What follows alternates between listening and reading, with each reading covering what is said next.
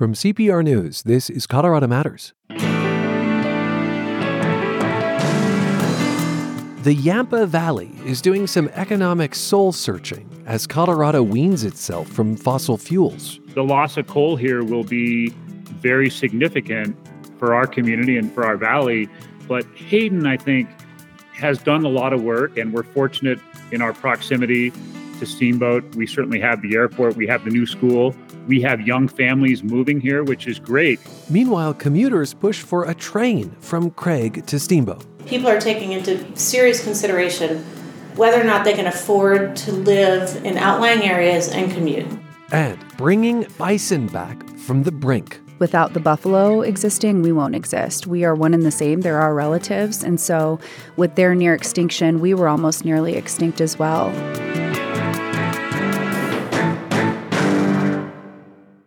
When your car needs too many expensive fixes, donate it to CPR. It's super simple. We'll even get it picked up at your convenience.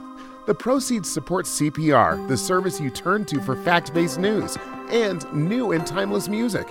Let your old car make great radio happen. Call 866-415-0005. That's 866-415-0005. Or get started at cpr.org/support. This is Colorado Matters from CPR News and KRCC. I'm Ryan Warner. We're going to begin today's show in the Yampa Valley. Steamboat Springs is the best-known community on account of skiing, but coal and agriculture have been just as important there as tourism. Now, coal production especially is waning, and other communities along Highway 40, like Craig and Hayden, must adapt. Two stories today about economic reinvention in this valley. The first unfolds at a granary where farmers and ranchers used to store and ship their crops. It was a gathering place too, but became a hulking relic until Tammy and Patrick Delaney saved it, buying the century-old structure in 2008. Now it is again a Hayden hub with a coffee shop, a wine bar, and a community hall. Patrick, Tammy, thank you so much for being with us. Thanks for having us. It's great to be here. Thanks. We are connected through a video chat, and I am seeing just the most remarkable space behind you. Where are you? So we're in what we currently use as a community barn dance hall, but it's the large warehouse where grain was stored, and either a train would be loaded or someone would come by with a truck and fill their truck with grain or bagged grain for their horses or what other animals they had. And it's a pretty spacious warehouse that we cleaned up over the years, and now we use primarily for barn dances once a month. Triple in place, again, walk, triple step, triple. Barn dances, there's a long tradition of that, I understand, in Hayden. And Tammy, as I look at the background, it's just really intricate woodwork, and then you've warmed the place up with these inviting white lights. Oh, I love party lights, yes. Well, maybe you could paint a bit of a before and after for us. You're laughing, I imagine, out a mix of dauntedness and maybe you're marveling at your own project a bit. Tammy, what did it look like before, and give us a sense of the after? Well, before, I would come by here for grain, basically for my horses. I'd get my oats here. At that time, it was full of livestock and horse feed, and a lot of empty bags of grain and horse feed and such that would, through the years, just kind of accumulate in the corners. So at the time when we went for this leap of faith of buying the inventory of a feed and tack store with this granary facility thrown in, the previous owner, he basically scraped off a 4x4 section of the concrete floor to show me that it was a concrete floor. They don't make places like this anymore. It's all full dimensional lumber. Part of the facility is old wooden bins for livestock pellets. As someone who hates dusting his small condo, I really can't even fathom what that cleanup and transformation would have been like. It's fascinating because this was a leap of faith. You had no clear plan in '08. You really bought it for the feed store operating in part of it. And you said this, the granary, the largest part of the building, was thrown in sort of as extra. Patrick, did you have buyer's remorse?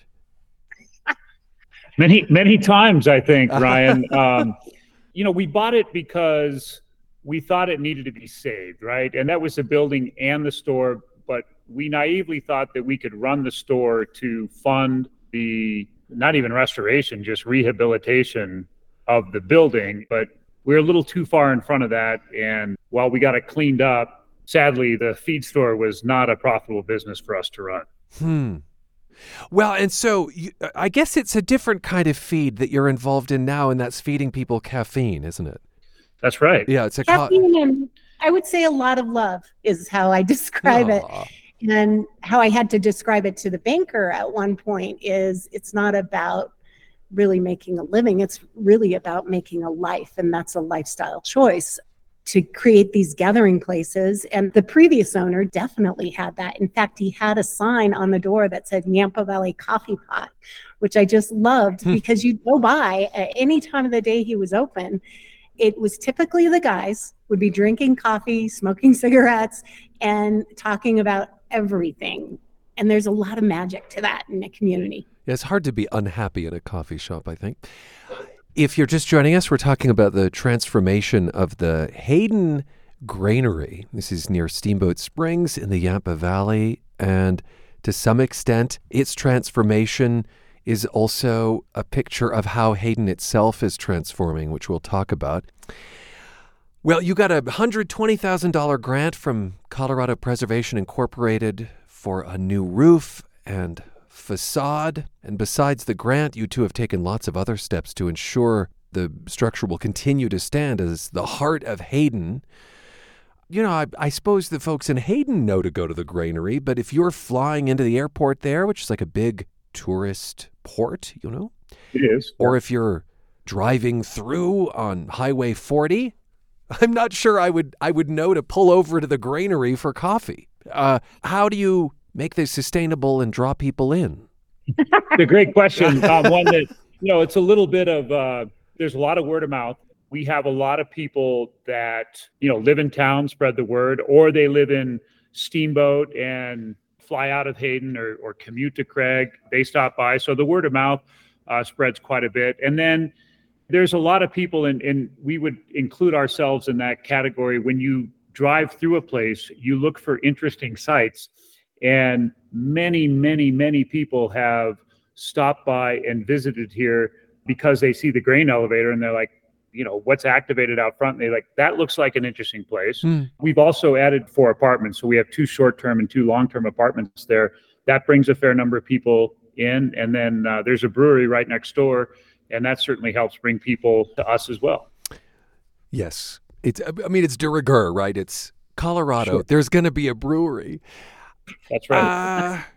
Has the building ever left you in tears? Almost lost our ranch, which we absolutely love. So yes, there's been a lot of challenges through it because we probably ran the feed store 4 years too long.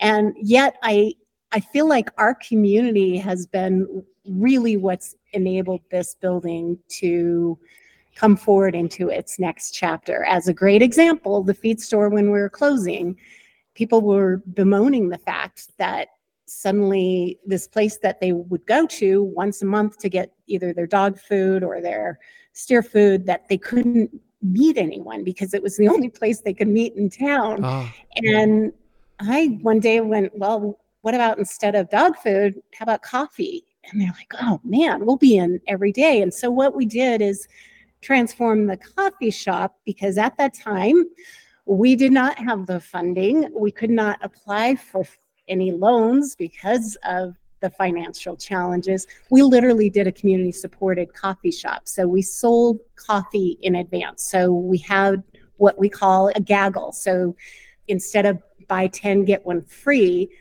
they'd go all up front, and for $50 get $55 worth of coffee drinks. And I'll say the gaggle is a cute name because the coffee shop is the Goose Coffee Shop. Oh yeah. Yeah, we have all kinds of takeoff on Wild Goose coffee, yes. Okay. Yeah, and it's kind of the concept of where 3 or more are gathered. Patrick, was Tammy implying there that you had mortgaged your own ranch to make this possible? Ooh. Well, I mean, that's a simple way to put it. I think we put ourselves in a very precarious financial situation that took many years to get out of it. So yeah, we risked our home and, a lot of things because of it. And in hindsight, it's hard to say why we did that. But at the time, it just, we're sort of like bad gamblers. Our luck's got to change, right? So, yeah, I appreciate your candor. It's really refreshing. Well, I will add to that. We have 2 grown children. They're turning 28 this weekend and 26. They were in their preteens and early teen. It was an incredible experience, and similar to us doing a leap of faith for a ranch that we could raise our kids with livestock and learning how to grow and nourish their own food. The premise around the feed store was a way for the kids to learn that work ethic. And I would say the education they got was priceless in a lot of respects. Yeah, sure. Because they also look at risk and financial aspects in a whole different way than many of their contemporaries. I bet. A lot of times, we ask this question, would we do this again? And, the first instinct is to say no way. But then you talk through it, we're like, okay, yeah, maybe, it didn't turn out that badly, but it could have been really bad for us. I mean, this is like such a lame comparison, but, I grew up in Los Angeles and we would go to the family farm every summer in Waverly, Iowa. And the time spent around the combines and the grain and that life, it transformed me. So I get it when you talk about your kids that way. I just want to put the granary into some context. So Hayden has a few bright spots against the backdrop of coal, sunsetting there. You have a $66 million new school, 250 housing units either under construction or approved. I gather there's a tension between kind of old and new Hayden, no? 2,200 people, some of them got to think, let's keep it as it was? Well, yeah, definitely. I mean, I think you have a lot of that. I mean, one of the differences, just our experience, Hayden to Steamboat, Tammy is a Steamboat native. When we first moved here, there were a lot of old families in Hayden that had been here a long time and, definitely didn't want to be like Steamboat. But, that being said, yes, the loss of coal here will be very significant for our community and for our valley as a whole. But Hayden, I think, has done a lot of work, and we're fortunate in our proximity to Steamboat. We certainly have the airport. We have the new school. We have young families moving here, which is great in a small town to have that because it means our town is going to, survive and be vibrant. But, the jobs, is I'm sure you've been talking about, the jobs that come with especially tourism don't equal the jobs that you get from the power plant and the coal mine. Yeah. But it's a wonderful place to live. And I think for the foreseeable future will remain that way. We glancingly mentioned the barn dances at the beginning. I think, Tammy, you're in a barn coat. I don't know. It looks like a barn coat. I imagine that it's drafty in that space. Do the barn dances make it all worth it? Barn dances are a lot of work as well. So we need to be better at recruiting volunteers for the setup, but absolutely.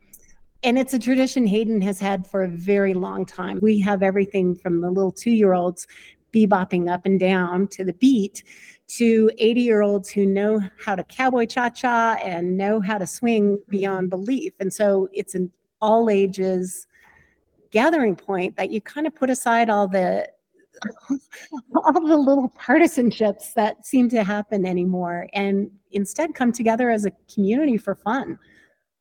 Pretty special. So yeah, I guess it's worth it, Ryan. That's the long and the short answer. I did appreciate the asterisk, though, that they're also a lot of work. I think with certain kinds of businesses, beds and breakfasts and sure. Maybe bookstores and coffee shops, there's this romanticizing about what it's like to run these businesses, but they're freaking exhausting.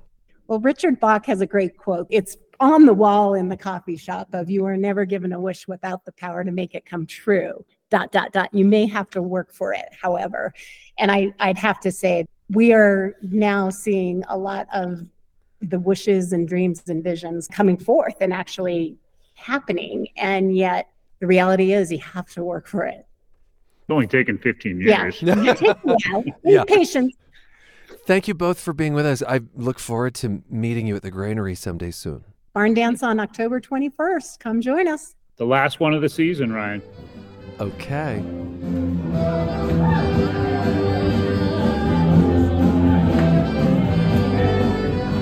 Patrick and Tammy Delaney refurbished and repurposed a century-old granary in Hayden, Colorado. All right, another story of economic transformation in the Yampa Valley after a break, specifically hopes for passenger rail. This is Colorado Matters from CPR News. I'm Jenna McMurtry. As a news intern for CPR this summer, I covered health, education, and justice across Colorado. You also heard me on NPR a few times. CPR offers opportunities like these and more to current students and recent graduates to set up the next generation for success. Learn more about our internships and fellowships at cpr.org/jobs. Back now to the Yampa Valley, where tourism and agriculture and coal have mixed to create one of the most desirable places to live in Colorado, but a place whose economic future is uncertain. Our Western Slope producer, Tom Hess, shares a potential solution to the valley's housing and commuting woes. For 20 years, Eli Vesley has driven the 40 or so miles between Craig and Steamboat Springs. I've seen lots of aftermath after accidents. Guy hit a bus and he passed away. One of the passenger buses last year. Lots of head-on accidents. Vesley is one of the 2,700 people who commute from Craig to Steamboat for work every day. 2,700 may not seem like a lot, but that's about a third of the whole town of Craig. Add in commuters from Hayden, skiers who fly into the Yampa Valley Airport, numerous wildlife crossings, and it quickly becomes a lot for Highway 40's 2 lanes to handle. As you get into wintertime, you see people that just don't notice the black ice and lots of cars flipped over. Noticed in the last few years, it seems like there's more, and I don't know if it's just more people going or just faster vehicles.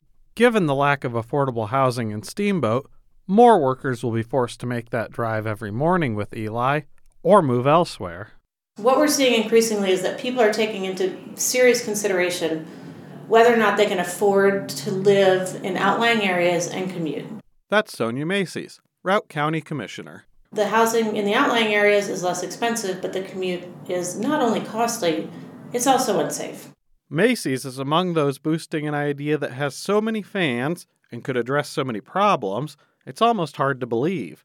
Transit, sure, but also carbon reduction, worker shortages, wildlife protection, affordable housing, and even a just transition opportunity to help Colorado's departure from coal.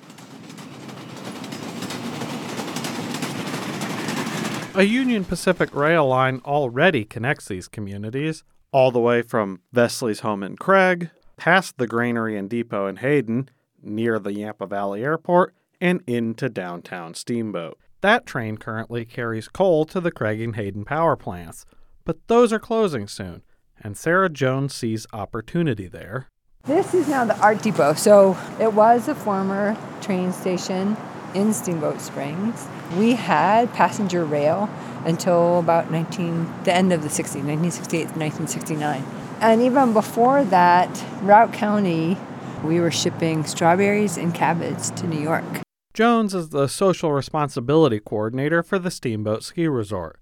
With the Craig and Hayden coal plants to the west scheduled to close in the next 5 years, she said the ski area sees a chance to revive passenger rail on the existing tracks, even going so far as to connect Denver all the way to Craig. You know, there's 2 things that we're thinking about, and part of what the governor's office is interested in. One is inner city, meaning from Denver to the Yampa Valley, so ending in Craig. Mm-hmm. And then we're obviously, that would be amazing. Different use. That would be connecting, basically Winter Park through Kremling up to here. Exactly. So that would be, Union Station to Winter Park, Kremling, Bond, and then up here. So that's a little bit of a different rate that you could imagine that would be more of a vacation ski train. But what we are thinking in this valley is a commuter train. So that would go from Craig to Hayden to Steamboat, possibly to South Route as well. That means commuter service for locals and the option for a car-free ski vacation for visitors. The project has a lot of fans. Sonia Macy's, whose county commissioner office looks southwest to where the train tracks are, says it's about time. Are you surprised by how much enthusiasm there seems to be for the project now? I'm not surprised. I'm surprised it's taken this long. I'm surprised it's taken this long because it's been sitting right here in front of our faces for all of this time. It is a historic resource and asset that we have utilized traditionally and historically. So I'm not surprised that people are excited about it. Earlier this year, Macy's and other leaders in the area shared that enthusiasm with state leaders, including Colorado Department of Transportation officials. A part of their pitch is what the train could mean for Moffat County, where Craig's post-coal future gets more attention for its symbolism than its potential. As soon as this Nissan goes, we are on the highway. Head west on Highway 40 out of Steamboat, and you can talk to Jennifer Holloway. The train conversation is so exciting, and what it has done for hope in this town, it's really caught on wildfire. Jennifer runs the Craig Chamber of Commerce. She's heard all the ideas for Craig's next act after the coal plant shuts down, from those that might be far off to those that might be far-fetched, and plenty about the status quo. We had a meeting about 8 weeks ago, maybe, with the state about climate, and it was kind of a contentious meeting, and it was going, everyone just, no, don't close, the same kind of conversation. As soon as we brought up the train, the whole, energy in the room changed. A lot of the folks in the room were like, I remember going to the train. It also is a huge thing for our morale. What our community would feel with that coming back would really help with connecting and feeling like the state and the feds really cared about how we were going to get past this. And that's a huge benefit for us to have. It'll be a minute before anyone is taking the train, but the wheels are turning. The effort has a name, Operation All Aboard, and the opportunity comes just as federal money is becoming available for expanded passenger rail. Elected officials at the state and county level have asked CDOT for a service development plan to analyze the project, which would help in determining what it would cost. Governor Polis is already mentioning the Northwest Rail project in the same breath as similar efforts for the Front Range. That means a lot up in Craig, where Holloway says while the coal might not come back, the train still can. Everyone here in Moffat County loves the idea. People are excited to get it back. In Craig, I'm Tom Hess, CPR News.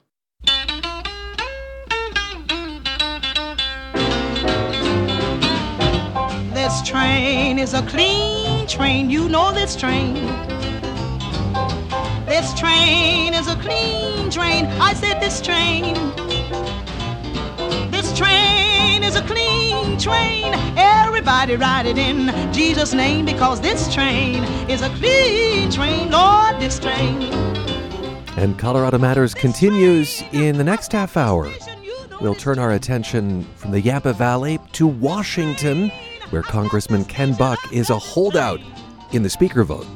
I'm Ryan Warner. You're with CPR News and KRCC. This train takes on every nation, because this train is a clean train, you know this train. They didn't want the mural there, and they asked me to paint over it. And I refused to do it, so I lost my job. Check out Off the Walls, a new podcast about Denver's street art. Take this white paint, and I want you to use it to indicate for us your experience with white supremacy in America. Off the Walls on Apple Podcasts, Spotify, or wherever else you get your podcasts. With support from Credit Union of Colorado. The U.S. House remains without a permanent speaker, and Colorado's own Ken Buck is one reason yesterday's top vote-getter, Jim Jordan of Ohio, fell short. For perspective on not just a House divided, but a party divided, our Washington correspondent Caitlyn Kim is on the line. Hi, Caitlyn. Hi, Ryan. You are at the Capitol, and what is on tap? Jim Jordan's going to try again. There is a second speaker vote that should happen shortly, and it will be a chance to see whether Jordan and his supporters managed to flip enough of yesterday's holdouts to get the gavel, or if, as some of his opponents have said, even more Republicans defect from supporting him. Now, if Jordan again fails to get the votes, we expect an attempt to try and give Speaker Pro Tem Patrick McHenry the power to actually move legislation. Oh, a kind of half measure. In other words, there wouldn't be a formal speaker. You'd just empower the current pro tem. Right, so that he'd be able to actually move legislation and things would not be frozen like they are now. Well, indeed, the Coloradan you'll watch most closely today is Republican Ken Buck. Yesterday, you got to speak with him after Jordan failed to get the speakership on that first vote. What did Buck say? Yeah, that's right. I actually caught Buck in a hallway. I'd been looking for him after the vote, but didn't get him. And I was actually trying to go to Jim Jordan's office to see which lawmakers might be going in and out. Buck was not one of them. But on my way there, I saw him and I got to talk with him briefly as he was heading to his next thing. So why did you vote the way you did? Well, I am concerned about Jim's position on Ukraine funding. I haven't gotten the commitment that it'll come to the floor. I'm concerned about the inability to acknowledge that Joe Biden won the election and the activities surrounding January 6th. Jordan was one of the House Republicans who voted not to certify the election results for President Biden. He also refused to participate in the January 6th committee's investigation, even with a congressional subpoena. That committee's report concluded Jordan was in close touch with the Trump White House before January 6th over strategies to overturn the election. So, Lynn, is it at all surprising that Buck would consider any of that disqualifying? No, and that's for a couple of reasons. Buck voted to certify the election results because he said the Constitution was pretty clear. Congress shall count the votes. Count, not choose which candidate they like better. And if you recall, he was also Colorado State Party chair during the 2020 elections, and he defended the way Colorado conducted its elections. There was no fraud, it was safe and secure. But you also get this sense of frustration from him. He is a former prosecutor, that there are all these people throwing out these allegations of fraud and offering no concrete evidence. And he said a number of times that Republicans are supposed to be the law and order party, and that means being able to admit that Donald Trump did not win in 2020. Now, the other thing Buck mentioned to you, and I could hear you walking, I could hear his feet clicking there on the stairs. He mentioned Ukraine, aid to Ukraine. He supports it. Jordan opposes it. Yes, and I think we all know that Buck is not exactly big on government spending, but he does think it's important to support our allies, including Ukraine. There's only one Colorado representative that doesn't support additional military aid for Ukraine, and that's Lauren Boebert. Now, Jordan didn't vote on additional military aid when Kevin McCarthy brought it to the floor in a separate vote at the end of September. And Buck isn't the only Republican concerned about that. A number of Republicans said it's important to them. But Jordan and a lot in that hard right wing have not been supportive of additional funding. It also doesn't help move Buck when Jordan says things like Congress needs to defund the Department of Justice or cut funding for the FBI. Again, going back to that idea of the Republicans being a law and order party. Any Republican speaker candidate will need virtually the entire caucus to line up behind them to win the gavel. Did Buck suggest whom he would support for speaker? He didn't name names, but he thinks there are a lot of people who could be a good consensus candidate for House Speaker. In the first round, he voted for GOP whip Tom Emmer of Minnesota, and Emmer is a name that's been floated by others. Now, Buck joked that Emmer's a friend, so maybe throwing in his name into the mix probably wasn't something that a friend would do, because this is not the most popular job, believe it or not, in Congress right now. But what he doesn't think the conference should do is exactly what they're doing now, which is vote to see a candidate go down and just have these endless rounds of voting like they did in January. The way he sees it, House Republicans need to go back to the drawing board, go back to conference to find a speaker that the entire conference can get behind.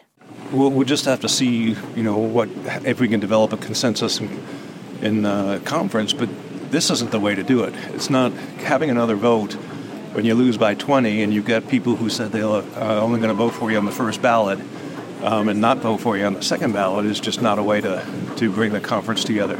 But actually finding that consensus candidate, frankly, could take a lot of time. There's a lot of distrust, a lot of hurt feelings within the Republican caucus right now, and the events of the last 2 weeks have only deepened those fissures. Our D.C. correspondent Caitlyn Kim joins us as the House tries to find a speaker.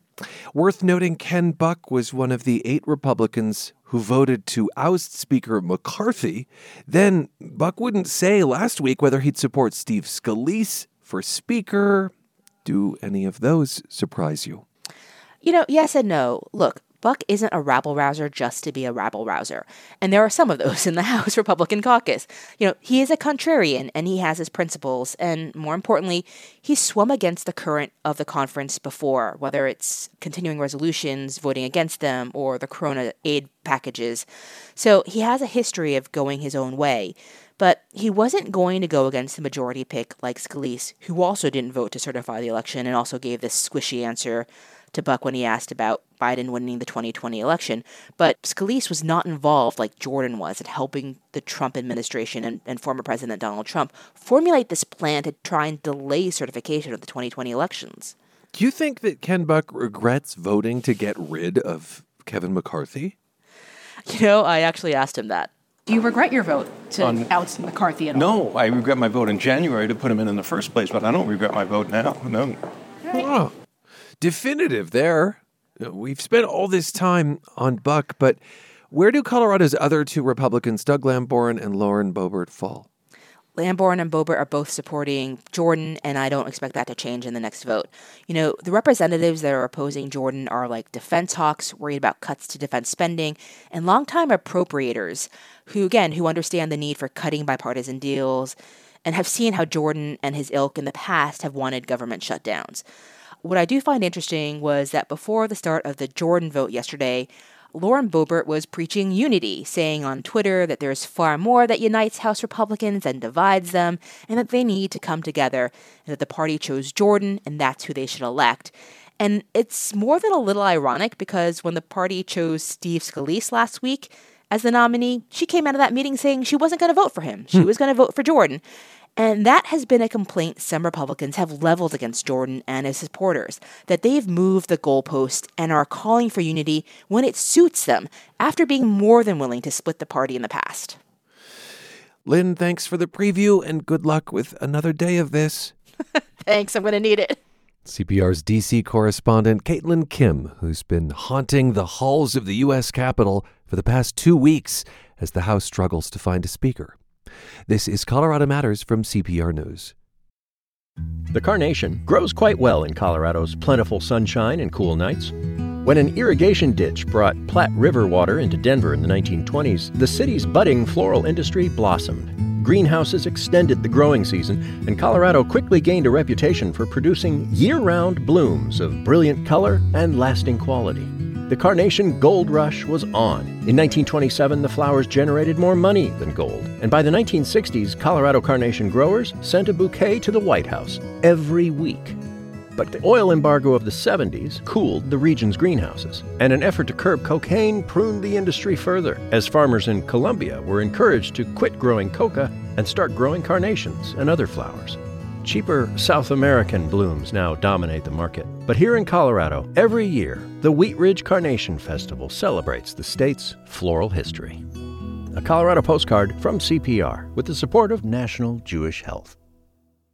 It's Colorado Matters from CPR News. I'm Ryan Warner. We spoke recently with the filmmaker Ken Burns, who has a new documentary on PBS called The American Buffalo.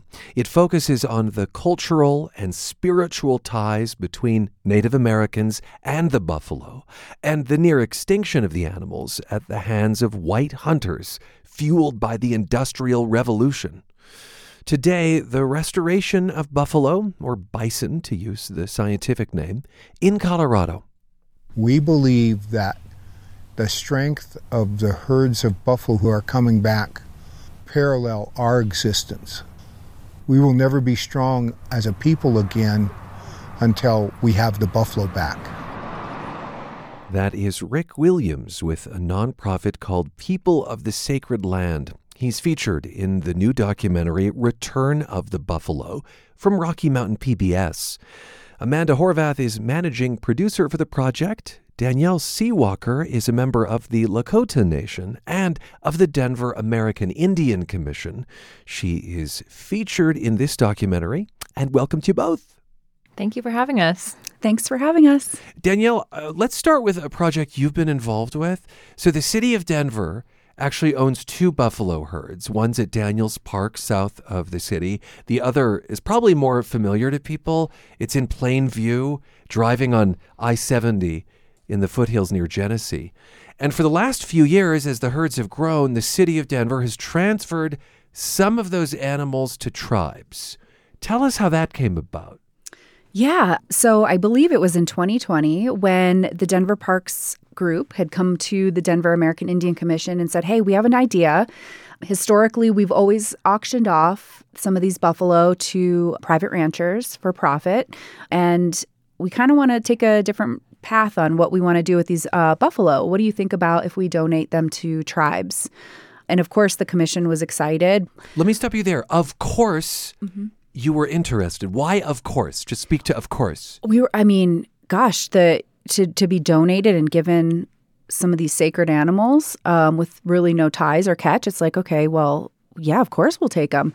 Or of course we'll have tribes that are interested in taking them. Yeah. And so, the project ensued. And in March, I believe, of 2020 is when the first donation occurred. And it was probably more than a couple dozen that were given to area tribes here in Colorado or had historic ties to Colorado.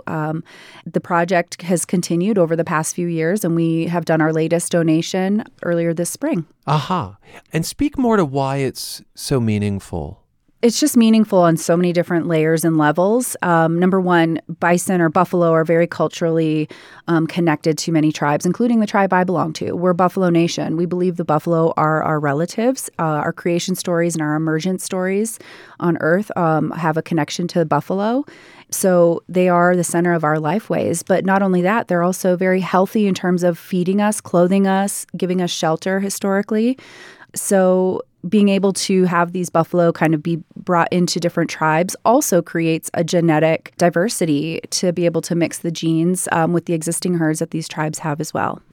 Amanda, you indeed produced this film, Return of the Buffalo, about what's going on in Colorado. The Southern Ute have their own herd, not connected, by the way, to this Denver herd. It has more than 100 animals. You spoke for the documentary with Stacy Oberle, who's a member of the Southern Ute Tribal Council.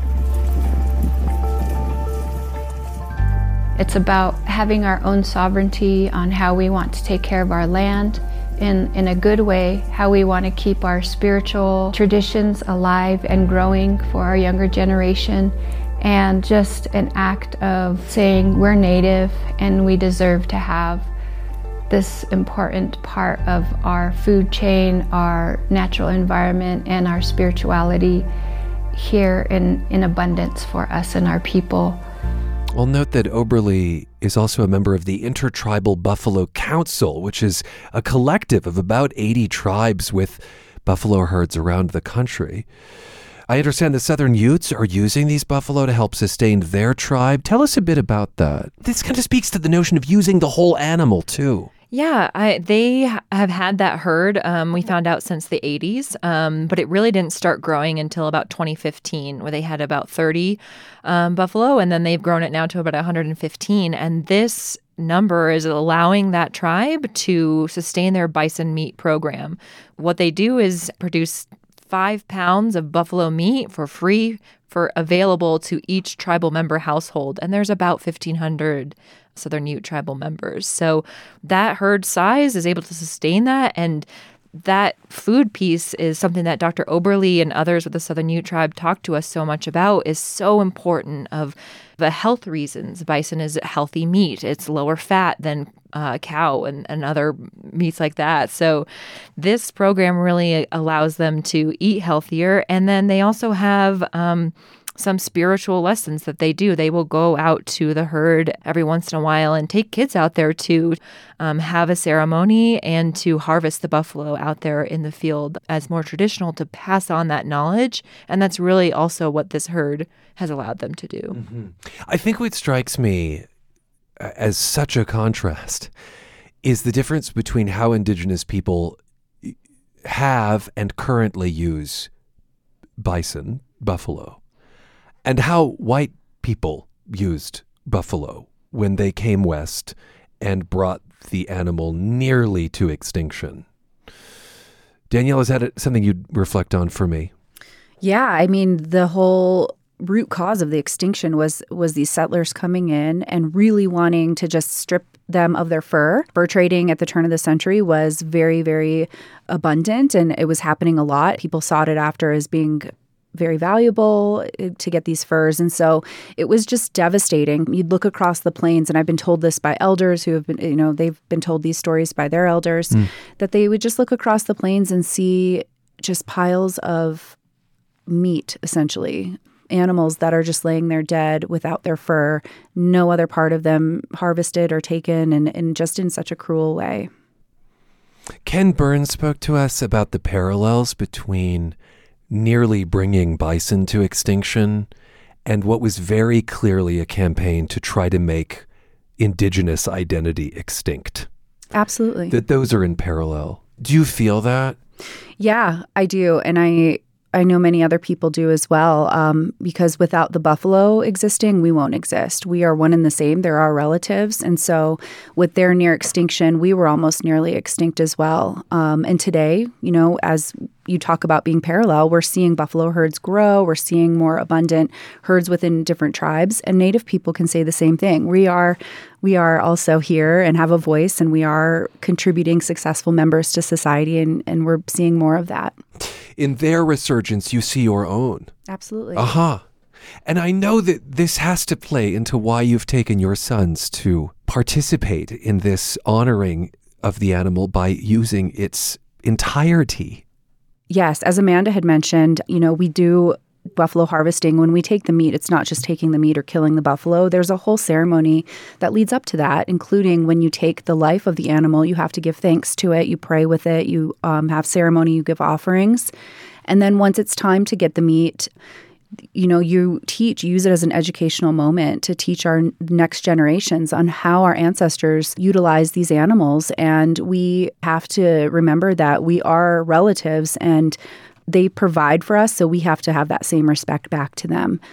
So I did take my sons a few years ago to teach them their very first harvest, and they were taught every single piece of the animal, down from the intestines to the stomach to taking a bite of the kidneys and the liver, and how we have to honor that. It's not just about getting the meat. Is it about vocabulary and language as well? That is to say, and I don't assume that you speak Lakota, but I wonder if there is along with that a learning of particular words or ways of identifying an animal or parts of it. Absolutely, yeah. Again, our languages were also stolen from us through the boarding school era. So it's, again, just this whole cultural genocide that's also, you can have it parallel and tied to the buffalo extinction. So our languages, we're trying to slowly get that back as well. But absolutely, we have to try to speak as much as we can in our languages. And that's really important. It's very centric to our ceremonies and beliefs. I just would like to add the goal in talking about these documentaries. I talked with Rick Williams, who we heard from earlier, and with Danielle when we were starting this process. And I think it became very clear that the point of this is also to show that they're still here and the buffalo are still here. And that is this. We're not talking about the past. This isn't history. This is, this is happening right now, reactions and interactions with this national mammal that we have and that is so deeply rooted in so many different tribes and cultures. So that's really, I think, something to point out, that this is not just history. When you speak to the contemporary nature of this, I think of the Denver fast casual restaurant Tokabe. Speak to their practices with bison. So they are one of the, if not the only, one of the only American Indian eateries in the Denver area. And so the bison is, of course, going to be on their menu because it is just so a part of their culture. And their goal, from telling us, was to tell the stories behind their food, and not just on the menu, but they want to have conversations with people who come in and order this bison, what's better, the braised bison, the ground bison, and have those conversations that then maybe lead to a deeper understanding as well. So from talking with Ben Jacobs, the co-owner of that restaurant for this documentary, he made it very clear that buffalo, of course, were a part of the menu because it was usually saved for, in his experience, special occasions like powwows or gatherings or things like that. And he wanted to make it more available for everyday eating for a wider general public, to make it harken back to past times when it was a part of everyday dietary and eating life. So, Amanda, I feel like the most famous buffalo in Colorado is Ralphie, the mascot for CU Boulder.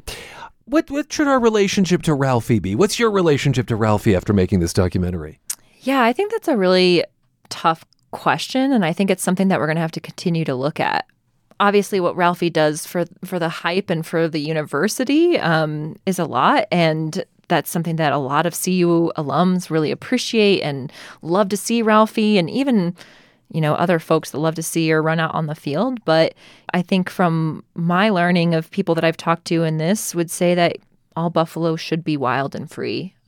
But the thing that I did learn about the folks, the Ralphie handlers, the program managers, they do really care for that animal, and they seem to do best they can to work with her as a buffalo spirit. And the main program manager grew up on a cattle farm, and she said right away, buffalo aren't cattle. You can't treat them like cattle. They do not respond well. They just don't have that personality.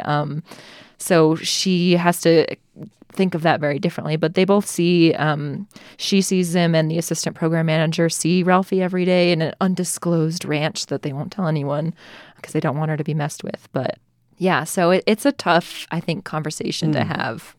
Danielle, there's such a long, painful history of mascots. I mean, invoking indigenous people, nations, names. You've spoken so poetically about the meaning of bison and buffalo, and it does make me wonder what you think when you see the buffs and you see Ralphie and Do you care to comment on that? I'll comment on it. A few years ago, myself as well as a few other Indigenous community members worked to pass legislation on banning mascots here in the state of Colorado. So that was a really proud moment that came to reality. That invoked the tribes. Right. Yeah, absolutely. So, and just kind of going back to what I mentioned earlier, these buffalo are our relatives. We don't, they are centric to our lifeways. So to kind of see the mascot being engaged with that university is heartbreaking for me to know that. And I've never been to a game. I've never witnessed what goes on. I've only been told. But from what I understand, that this buffalo goes into the center of the field sometimes and is ran through, and thousands of people are cheering, and that's traumatic to the buffalo. And that's just not a natural thing to be doing. Would you say that your objection is mostly about the live animal? Yes, I would say so. Versus the mascot? Yeah, I think having a buffalo mascot is okay, but just bringing and involving that live animal and having that be its life is really heartbreaking to me. And even when we interviewed you, I don't think you had known that much about Ralphie then either. So our goal, like I said, was to show how buffalo are still in the state. And we had conversations of, do we include Ralphie or not? And we ultimately decided to include it just because it is such an iconic animal that I feel like it would have been missing and people would have had questions about it. Is it a conversation you hope to get started? I mean, the one that Danielle is invoking? Yeah, I think that's a really good conversation. If we compare the numbers of buffalo today to the numbers before Manifest Destiny and White Movement West, it's still a relative drop in the bucket. Mm-hmm. And so I'm very interested, Danielle, in what you hope for in the future. Ooh. I mean, the notion of a full, resplendent rebound to the millions of animals that existed before. I don't know. Does that seem reasonable to you, or does that just seem like a pipe dream? Yeah, I don't ever think we'll see millions across the plains and prairies like we once did. That's for sure. Just like you'll never see millions of Native Americans ever again. But the fact that we're still here, we're thriving, we are growing, and we see that with our relatives, the buffalo relatives, I think it's just important. We just want to be able to have it be part of our everyday life. We don't want to have, the buffalo be thought of as something that's a special occasion or only, during a special ceremony or gathering. It should be back part of our everyday life. And I think that is a very reasonable thing that we can achieve. But it takes more than just Native people to be saying this and talking about this. We need allies and other people to help bring this to fruition. Would you go so far as to say that a non-Indigenous person eating buffalo is engaging, if they eat meat, is engaging in an act of allyship? I don't know. Is that too reductive? I think I'm not really sure about the consumption of the meats and how that works. But like, for instance, the example of how Denver Parks and Rec came to the Native community and said, hey, listen, we'd love to shift what we've been doing historically and auctioning these buffalo off, but giving them back, gifting them to tribes. That's the type of allyship that I am thinking of and would love to continue seeing in other ways. That is Danielle Seawalker, who's featured in the new documentary Return of the Buffalo. She's a member of the Lakota Nation and of the Denver American Indian Commission. We also heard from Amanda Horvath, managing producer for this new Rocky Mountain PBS film. And that is Colorado Matters for today, with thanks to our team. Tyler Bender, Carl Bielik, Anthony Cotton, Pete Kramer, Andrea Dukakis, Rachel Estabrook, Michelle Fulcher, Matt Hers, Tom Hess, Michael Hughes, Chris Ketchum, Pedro Lumbraño, Shane Rumsey, Chandra Thomas Whitfield. And I'm Ryan Warner, with special thanks to Nancy Lofholm. You're with CPR News and KRCC.